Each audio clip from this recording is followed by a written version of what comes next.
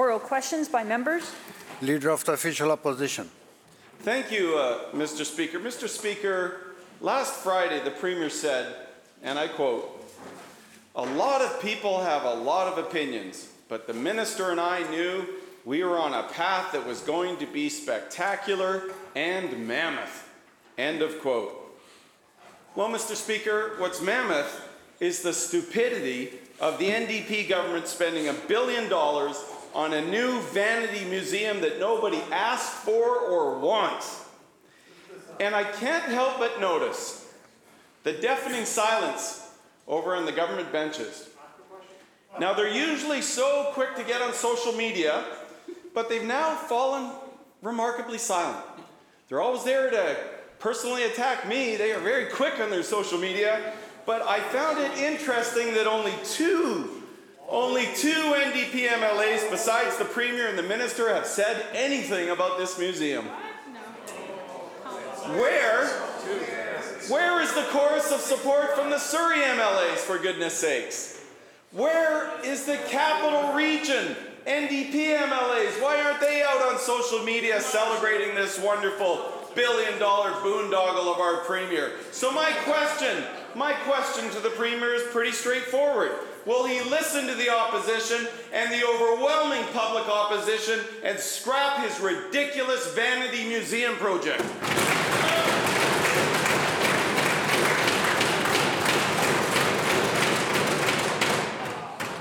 Premier. Thank you, Honourable Speaker.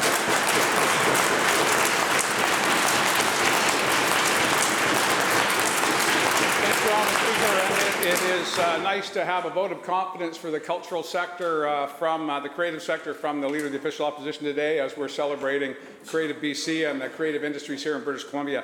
I'll remind the member because, again, it always surprises me that he was a finance minister for a period of time, and had I known his ineptitude on these matters, I would have pressed him harder in question period. But the first record of the Royal BC Museum coming before Cabinet was not in 2017, not 2018, not 2019. It was in 2006 because of seismic concerns.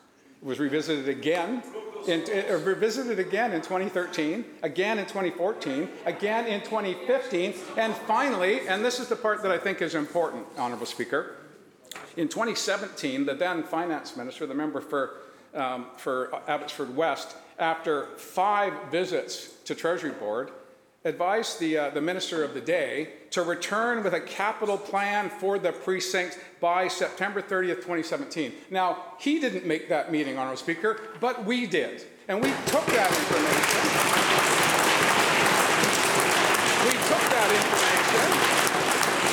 And for the past 5 years... Members. And for the past 5 years, we have been working with stakeholders. We've been working with people around the province about not just museums here in British Columbia, here in Victoria, but also a Chinese Canadian museum that used to be championed by those on that side of the House, a South Asian museum to celebrate the diversity of our great province. And again,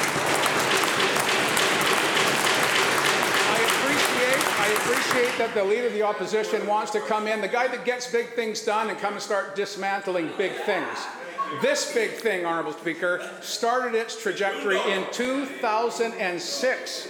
And had they taken the effort at that time, or any of the other visits to Treasury Board, we wouldn't be having this conversation because it would be done by now.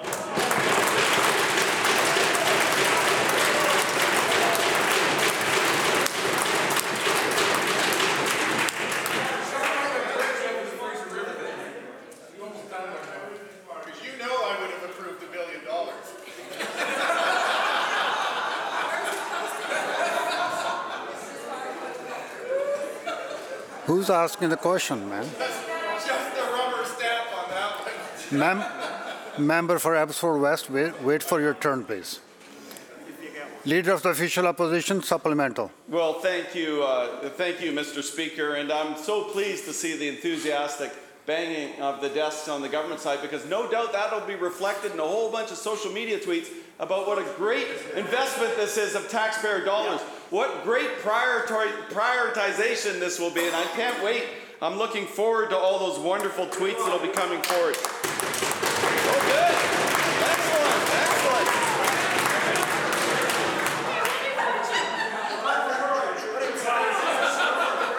Keep at it, my friends. Folks, this is going to be the most expensive museum project in Canadian history. And in communities, like in Surrey South, for example, they're wondering why $1 billion on a vanity museum project is this NDP government's priority.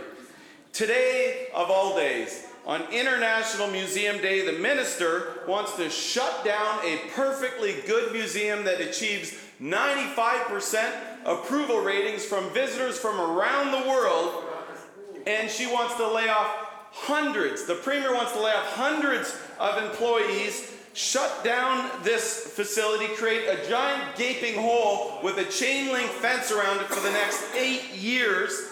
That's what this government is seriously proposing. A whole generation of school children that look forward to the highlight of their year is when they get to come to the capital and go through this amazing facility, the Royal BC Museum, of which we're all so proud. And imagine this, that the tourism sector that only now, after 2 challenging years, are finally getting back on their feet. And what does this government want to do? Shut it down in September, leave it with a gaping hole and a chain link fence for 8 years so that they can blow $1 billion on a new building that nobody wants, nobody asked for. So my question to the Premier is this. Will the Premier, I'm glad you agree with me, they're coming around. You see, it works. It works. Will the Premier listen to his own colleagues who understand where we're coming from and scrap this vanity museum and start listening to British Columbians who would rather see $1 billion go towards allowing them to get access to a family physician or maybe even the ability to fill up their cars with the highest fuel prices in North America? Will the Premier do that?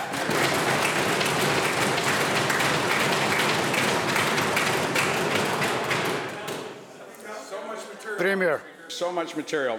Well, let's just start with the doctor crisis, which has been in British Columbia, not for a few weeks, but for a long, long time. Oh, here we go, says the guy who was just doing calisthenics. His personal health might be important, but the rest of British Columbians are wondering why in 2009, when you were responsible for this, we had 582,000 unattached patients in British Columbia. 582,000. By 2017, that number had ballooned to 897,000. But here's the catch, Honourable Speaker, and I hope that the members on the other side will listen up because they ignored advice from the facility managers over at the Royal BC Museum for a decade and a half.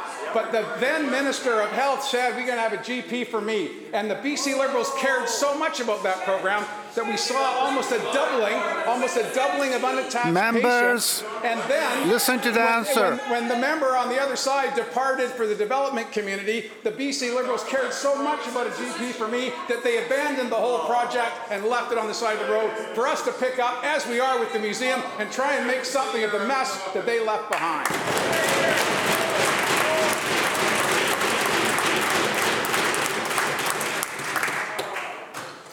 Leader, We have a situation, Mr. Speaker. wait for the chair to recognize. Leader of the official opposition, second supplemental. Thank you, Honourable Speaker. You know, Mr. Speaker, it is interesting that the Premier does everything tap dancing around all these other fascinating issues without addressing the issue that I keep asking him about, which is his $1 billion boondoggle. Now, he talks about doctors, but listen, this is from, you might want to listen to this part. Members. You might want to listen to this part, Premier, because I do believe the Premier wants to make sure that we have accurate facts in this legislature, I'm certain. So this is actually from page 238 of the Minister of Health's estimates binder. I'm pretty certain that that would be accurate. And actually what it shows is unattached patients in 2016-17 was 746,990. It's increased by over 200,000 since then, Premier. That's from your own Minister of Health's estimate binder.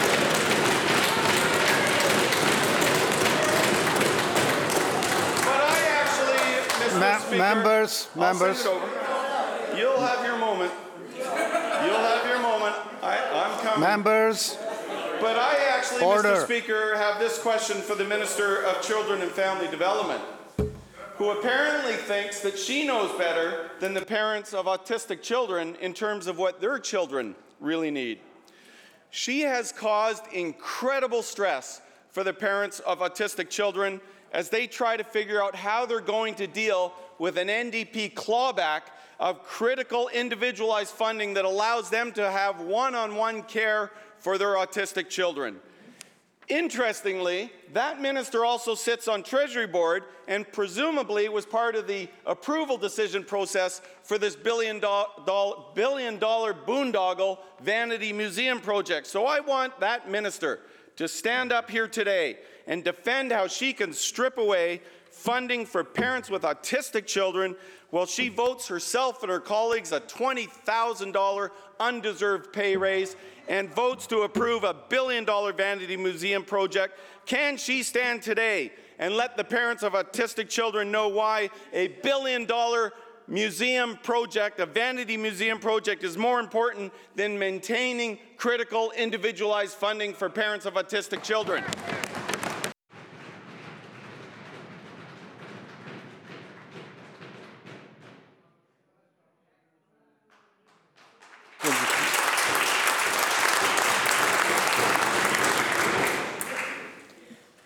Well, the opposition knows that that isn't how budgeting works, Honourable Speaker. What we're doing is building a system across the whole of the province that's based on the needs of children and youth. We've heard for far too long from families, from the representative for children and youth, from an all-party select standing committee of this legislature that we need to move towards a needs-based system because too many children are getting left behind. As we build a needs-based system, Honourable Speaker, we're not going to leave children behind not being able to access services that are locked behind a diagnosis.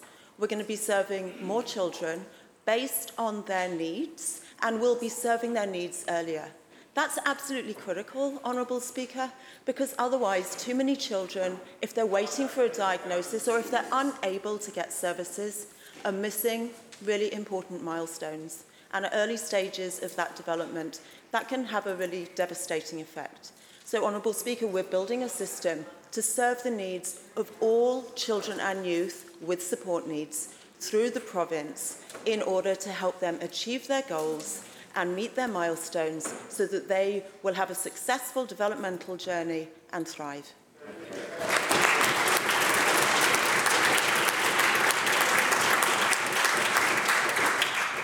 Opposition House Leader.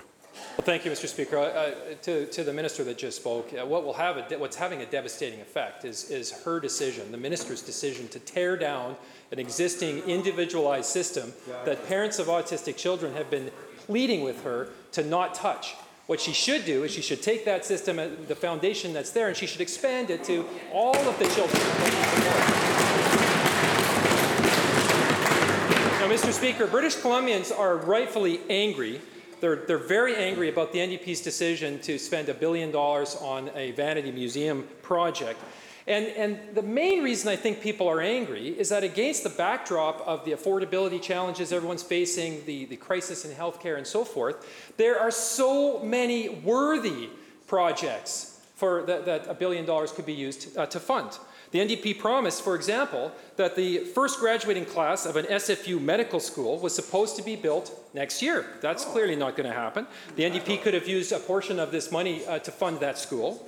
That would be helpful with the crisis that we have in healthcare at the moment. How about this? Residents in Surrey could get a new maternity ward, which they've now since learned that the NDP aren't actually going to include in the new Surrey hospital. Or how about this? The government could fund over 6,000 new nursing seats to address the massive shortage of nurses that we have all over British Columbia. Another good use of dollars, Mr. Speaker. But instead, they are choosing to spend $1 billion on a Vanity Museum project in the Premier's backyard. So will the Premier kill this project, scrap it, do a modest refurbishment if necessary, but scrap this project and invest in priorities that British Columbians actually need across this province?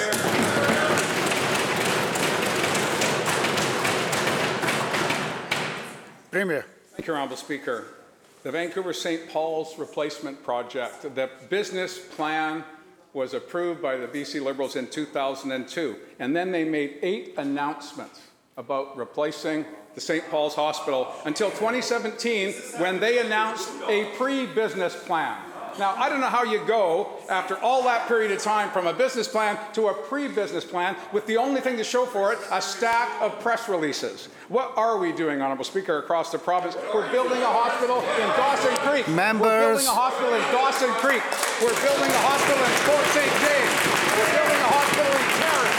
We're building a hospital in Williams Lake. We're building a hospital in Cowichan Valley. We're building hospitals and schools all across British Columbia because we have the largest capital plan. The guy that gets big things done doesn't want to hear about this. The largest capital plan in BC history, which includes a revitalization of a precious asset that belongs to all British Columbians, where we keep our heritage, where we keep our history, where we keep those things that are precious to all of us, wherever we may live. And the people on the other side of the house don't see the value in that.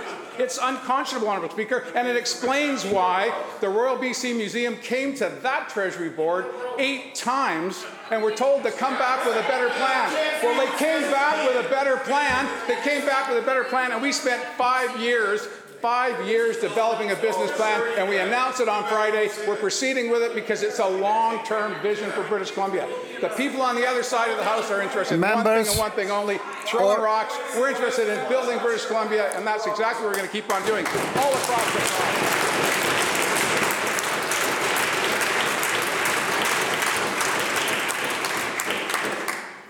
Opposition House Leader, supplemental. Well, thank you very much, Mr. Speaker. What is unbelievable here is to see just how tone-deaf this Premier has actually become. To actually think against a crisis in healthcare that's impacting communities everywhere in the province, to actually think that while we have the highest gas prices ever, highest housing costs ever, affordability challenges that everyone's facing, that now would be a good time to approve a $1 billion vanity project in his backyard to build a new museum when the existing one could be refurbished for a much lower cost is unbelievable. That's what's unconscionable, Mr. Speaker. And to do it without a business plan, without any renderings, without any sense of what this project's actually going to look like, other than, as the minister said the other day, it's an open canvas, and we're still working on it. But let's bring it back. Let's bring it back to what real people are feeling around the province. To the Premier, last weekend, Adrienne McCauley and her sick newborn son were literally evicted from Royal Inland Hospital, and they were diverted 167 kilometers away to Kelowna. That's because Royal Inland had no nurses available to work in the pediatric weekend for the entire weekend. None. This is what Adrienne McCauley had to say. She said a doctor came in on Saturday to tell her that they would need to be moved. And she said, I quote, the doctor let us know that there was going to be no nurses in the whole ward until Monday, and they needed to transfer us. Of course, we just thought we were going to be moved into another room in the same hospital. But then she let us know that there was nowhere to put us, and they had to transfer us to Kelowna. That's what's happening in our healthcare system. That's the backdrop to a $1 billion vanity museum project decision which this Premier has made. So again, to the Premier, will he scrap this ill-conceived $1 billion vanity museum project that he's clearly doing for something to do with his legacy, I suppose, in his backyard? Will he kill this project and make sure that funding goes to the services and the supports that people need in communities across this province? Hear, hear.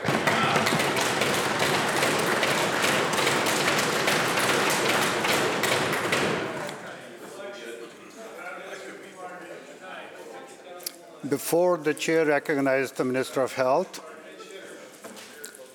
I asked members of opposition, when the question was asked, the government bench listened, and now it's your turn to be quiet and listen to the answer, because we are grown-up people, we are mature people, let's behave like that.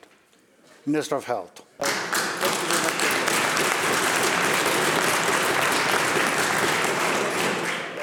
Honourable Speaker, there was a decision made by the staff, the frontline staff at the Royal Inland Hospital to close the portion of the maternity unit for good reason last week. People had called in sick, and they have obligations to minimum levels of care to keep people safe. And so they were acting professionally and in the interests of all their patients.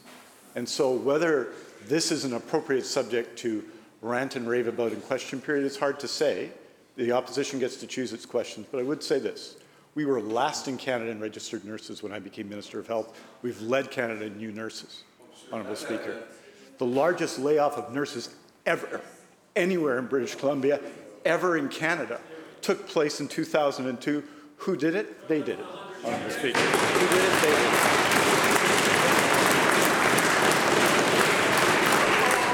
We just added 600.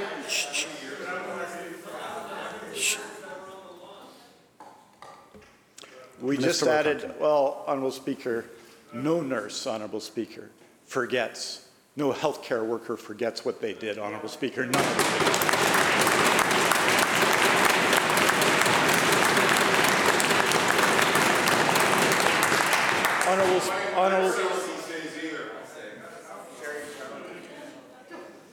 Honourable Speaker, what we need and what we're taking is action, leading the country in new registered nurses, adding LPN positions, adding a health career assistance program that's had thousands of new healthcare workers, adding 602 nursing seats across the province, breaking down barriers for internationally educated nurses. That's action. All they have is talk, Honourable Speaker.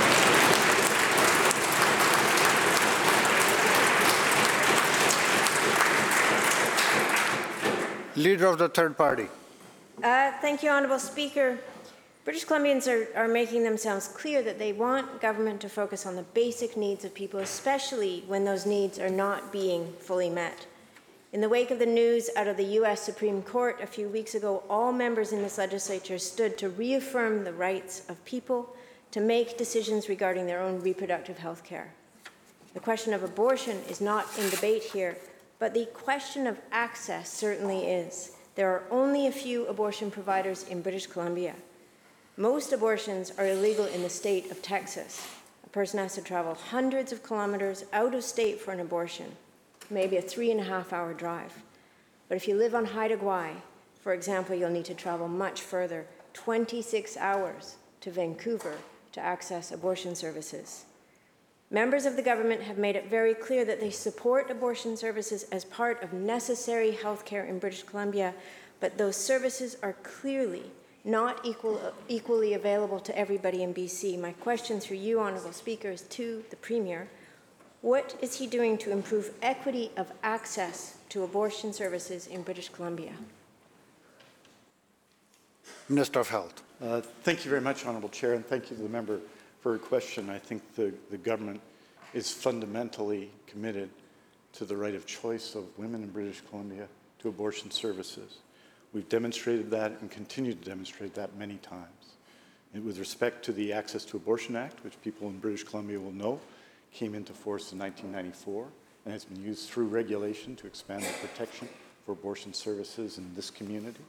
In terms of access to Miffi-Jamiso, where British Columbia led the country, and everyone followed in providing that access that has meant everything to women in every part of the province who needed access to those services.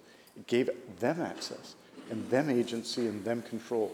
We led with first dollar coverage at the beginning of my term as Minister of Health in 2017, and we did so in order to give control and give agency to women under those circumstances.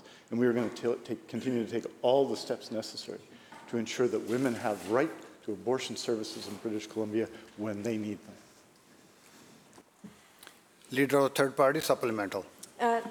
Thank you, Honourable Speaker, and I do not doubt the commitment that this government and the minister have to ensuring that those services are available, but the barriers to access are real.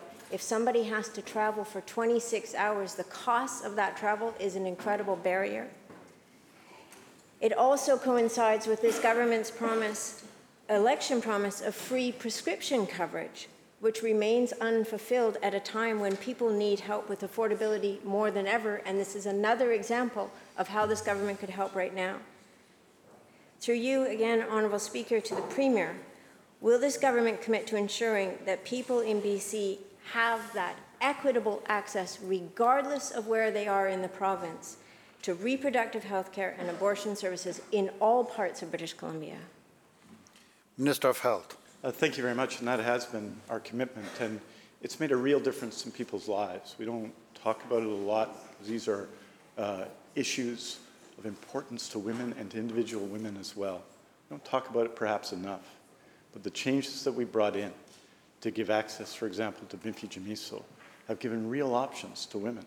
It's seen an actual reduction in the number of surgical abortions as women have been able to access Mifegymiso in our province with first dollar coverage put in place before the system was even ready to do it because of our commitment to it. And I'm proud, Honourable Speaker, that other jurisdictions in Canada have followed. They've all followed because it was the right thing to do. Extending access to abortion is important. It's fundamental. It's not just a right. It's not a right if you don't have access to that right. And we're going to continue to engage in policies that protect a woman's right to choose and ensure that they have access to abortion services.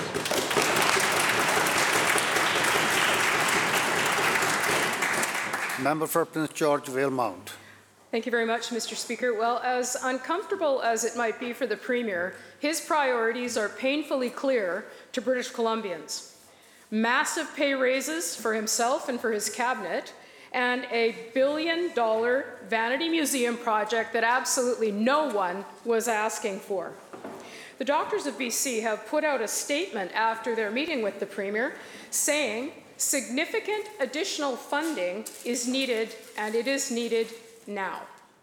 Well, instead of funding family doctors, the Premier chose a $40,000 pay raise for himself and a $1 billion vanity museum project.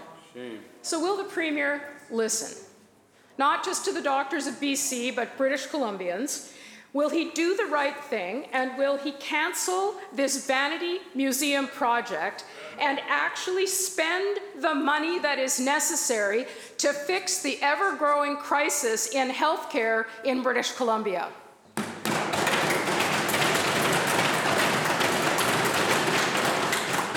Premier. Thank you, Honourable Speaker. And the Minister of Health and I had a very productive meeting with the leadership of the Doctors of BC yesterday to set a path forward for positive outcomes to the challenges they face. The member will know that we are in bargaining with the entire public service, which includes those who deliver health services as physicians, whether they be particular services or general practitioners. And we're hard at work doing that. Again, the Minister and I had some good suggestions from the Doctors of BC, and we set a path forward. But we all agreed, and I'd like to reiterate that I know we on this side of the House feel this way, is that if we're going to address the challenges of healthcare that have become glaringly obvious as we've come out of a global pandemic, we need the federal government to be partners in healthcare again. The Canada Health Transfer has been the fundamental issue on the table for premiers for the 5 years that I've been in this job. It continues to be our #1 issue, and we are engaged with the federal government on that matter at this very moment.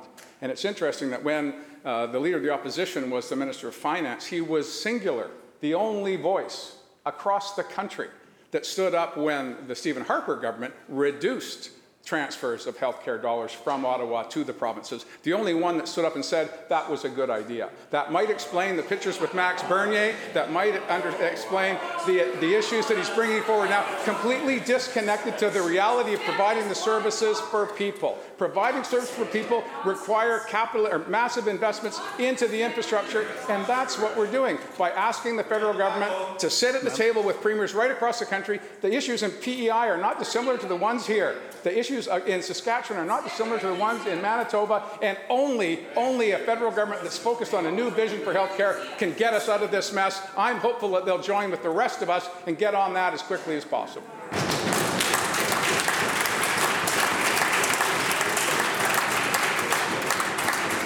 Member for West Vancouver, Capilano. Thank you, Honourable Speaker. One of this Premier's biggest election promises to Surrey was to eliminate portables in the first 4 years of his mandate. Not only has the number of Surrey portables increased by 10%, but the Premier decided to put a $1 billion museum vanity project. Members, order. Member. The Premier decided to put a $1 billion museum vanity project in his own backyard instead. You could build at least 12 brand new schools in Surrey with $1 billion. There are 250 seismically unsafe schools today, including David Branken in Surrey. For $1 billion, this government and this premier could seismically upgrade half of those schools to protect our children. And $1 billion could easily rebuild Lytton. But instead, it's been a year, and people are still prevented from living their lives. We've received a report that the local Lytton Museum needs funds to rebuild and has received zero financial support from this NDP government. With all of this, why does this premier have money to build $1 billion vanity museum project, but not Lytton's museum?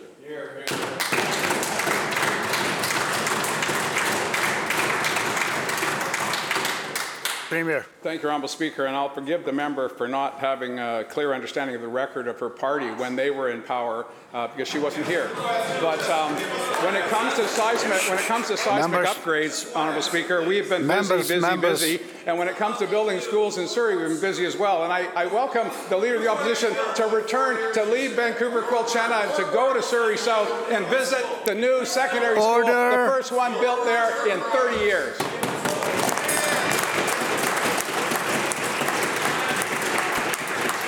The bell ends the question period.